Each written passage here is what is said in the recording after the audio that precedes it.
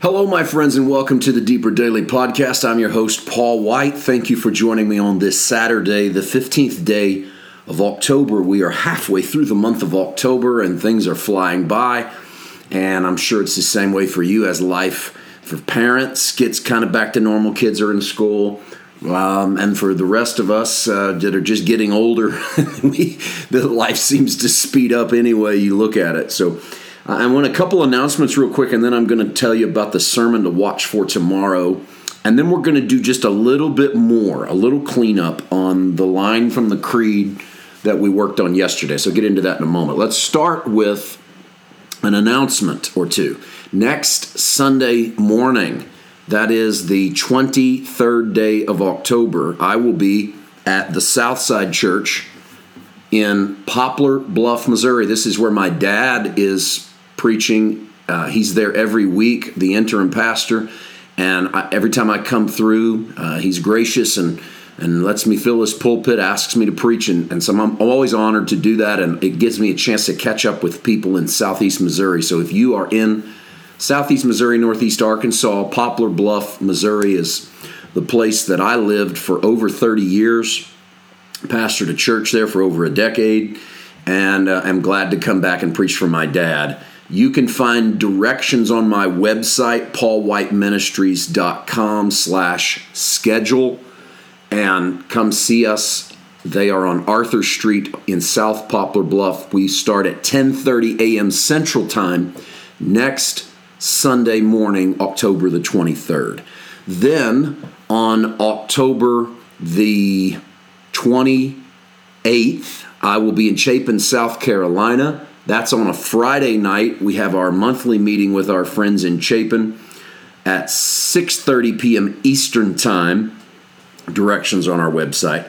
And then on Sunday afternoon, October the 30th at 4 p.m. Eastern Time, we have our monthly meeting in Flowery Branch. So if you're coming through the southeast part of the country, there's 2 dates you can come see us.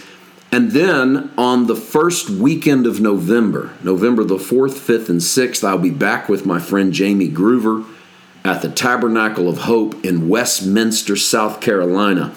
These 3 groups have been a big part of our life for a while now, and we're just excited to be with, and what by I say 3, Chapin, South Carolina, Flowery Branch, Georgia, and Westminster, South Carolina. And it's just been an honor to watch all 3 of these grow in grace. So we will be there on the Friday night, the 4th of November, Saturday night, the 5th of November, both of those at 7 o'clock Eastern Time.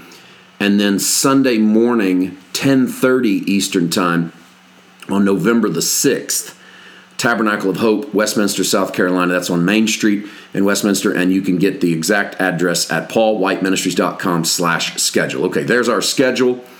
And speaking of schedules, tomorrow, our scheduled sermon drop, we put a full-length sermon out every Sunday and every Wednesday.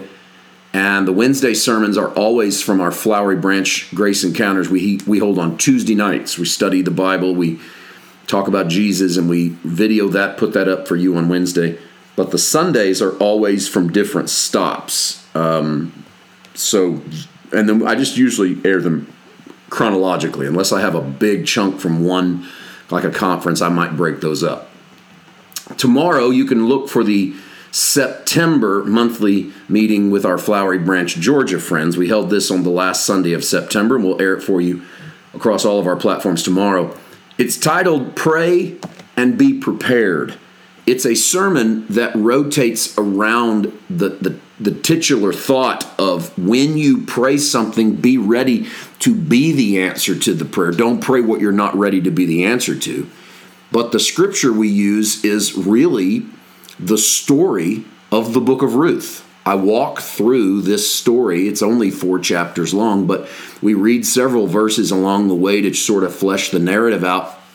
But the ultimate point of the message is that Boaz prays for Ruth to be under the protection of the covenant God, and then Ruth gives Boaz the opportunity to be the answer to his own prayer.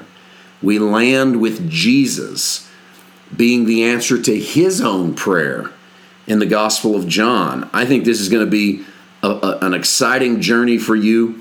Check out Pray and Be Prepared tomorrow, wherever you get your podcast, you can get the audio. If you want video, you can go to our website, you can go to our Facebook page, or you can go straight to YouTube and type in PWM, and there we are. Yesterday, we dealt with conceived by the Holy Spirit, born of the Virgin Mary. I only really wanted to add one thing, and we're kind of using today as announcements and then talking about the Sunday sermon. So I knew I didn't need a lot of time to clean this up. Well, it's really not a cleanup. It's just an addition. I have a lot of things in my head when we sit down to do these, and a lot on this particular study in the Creed, I have a lot of notes that I've jotted things down and say, I'd like to cover that. But sometimes I get a little bit extemporaneous, and I look down at the end and go, I should have talked about that. It's important. And part of that is the phrase Immaculate Conception. Our Catholic friends use the phrase Immaculate Conception. I'm not going to sit here and act like I understand their reasoning or understand exactly what they mean, but I can tell you what they don't mean. The phrase Immaculate Conception is not a reference to the birth of Jesus. A lot of times in the Protestant world, we'll say that. We'll say that Jesus was conceived immaculately, but what it doesn't mean Jesus. So what it is in reference to is Mary, that Mary was immaculately conceived. I want to point out that's not in the Creed, and that's not in the New Testament. Okay, you do with that as you will, but we don't have a New Testament reference that Mary had an immaculate or a supernatural conception. And I think this was done so that by her being immaculately conceived, Jesus would have no semblance of quote-unquote sin or fallen humanity, because if his mom is immaculately conceived and his father is the Holy Spirit, then he ceases to be human as we are. I think you can see the implications of how damaging that is to us considering Jesus a man. And so the Creed does not affirm Immaculate Conception, and the New Testament does not confirm Immaculate Conception. I just want to clear that up when we talk about conceived by the Holy Ghost, born of the Virgin Mary. And I'm not going to rehash what we did yesterday. You can go back and listen to why born of the Virgin Mary is in the Creed and why it's important. But I just wanted to make sure that I hit that.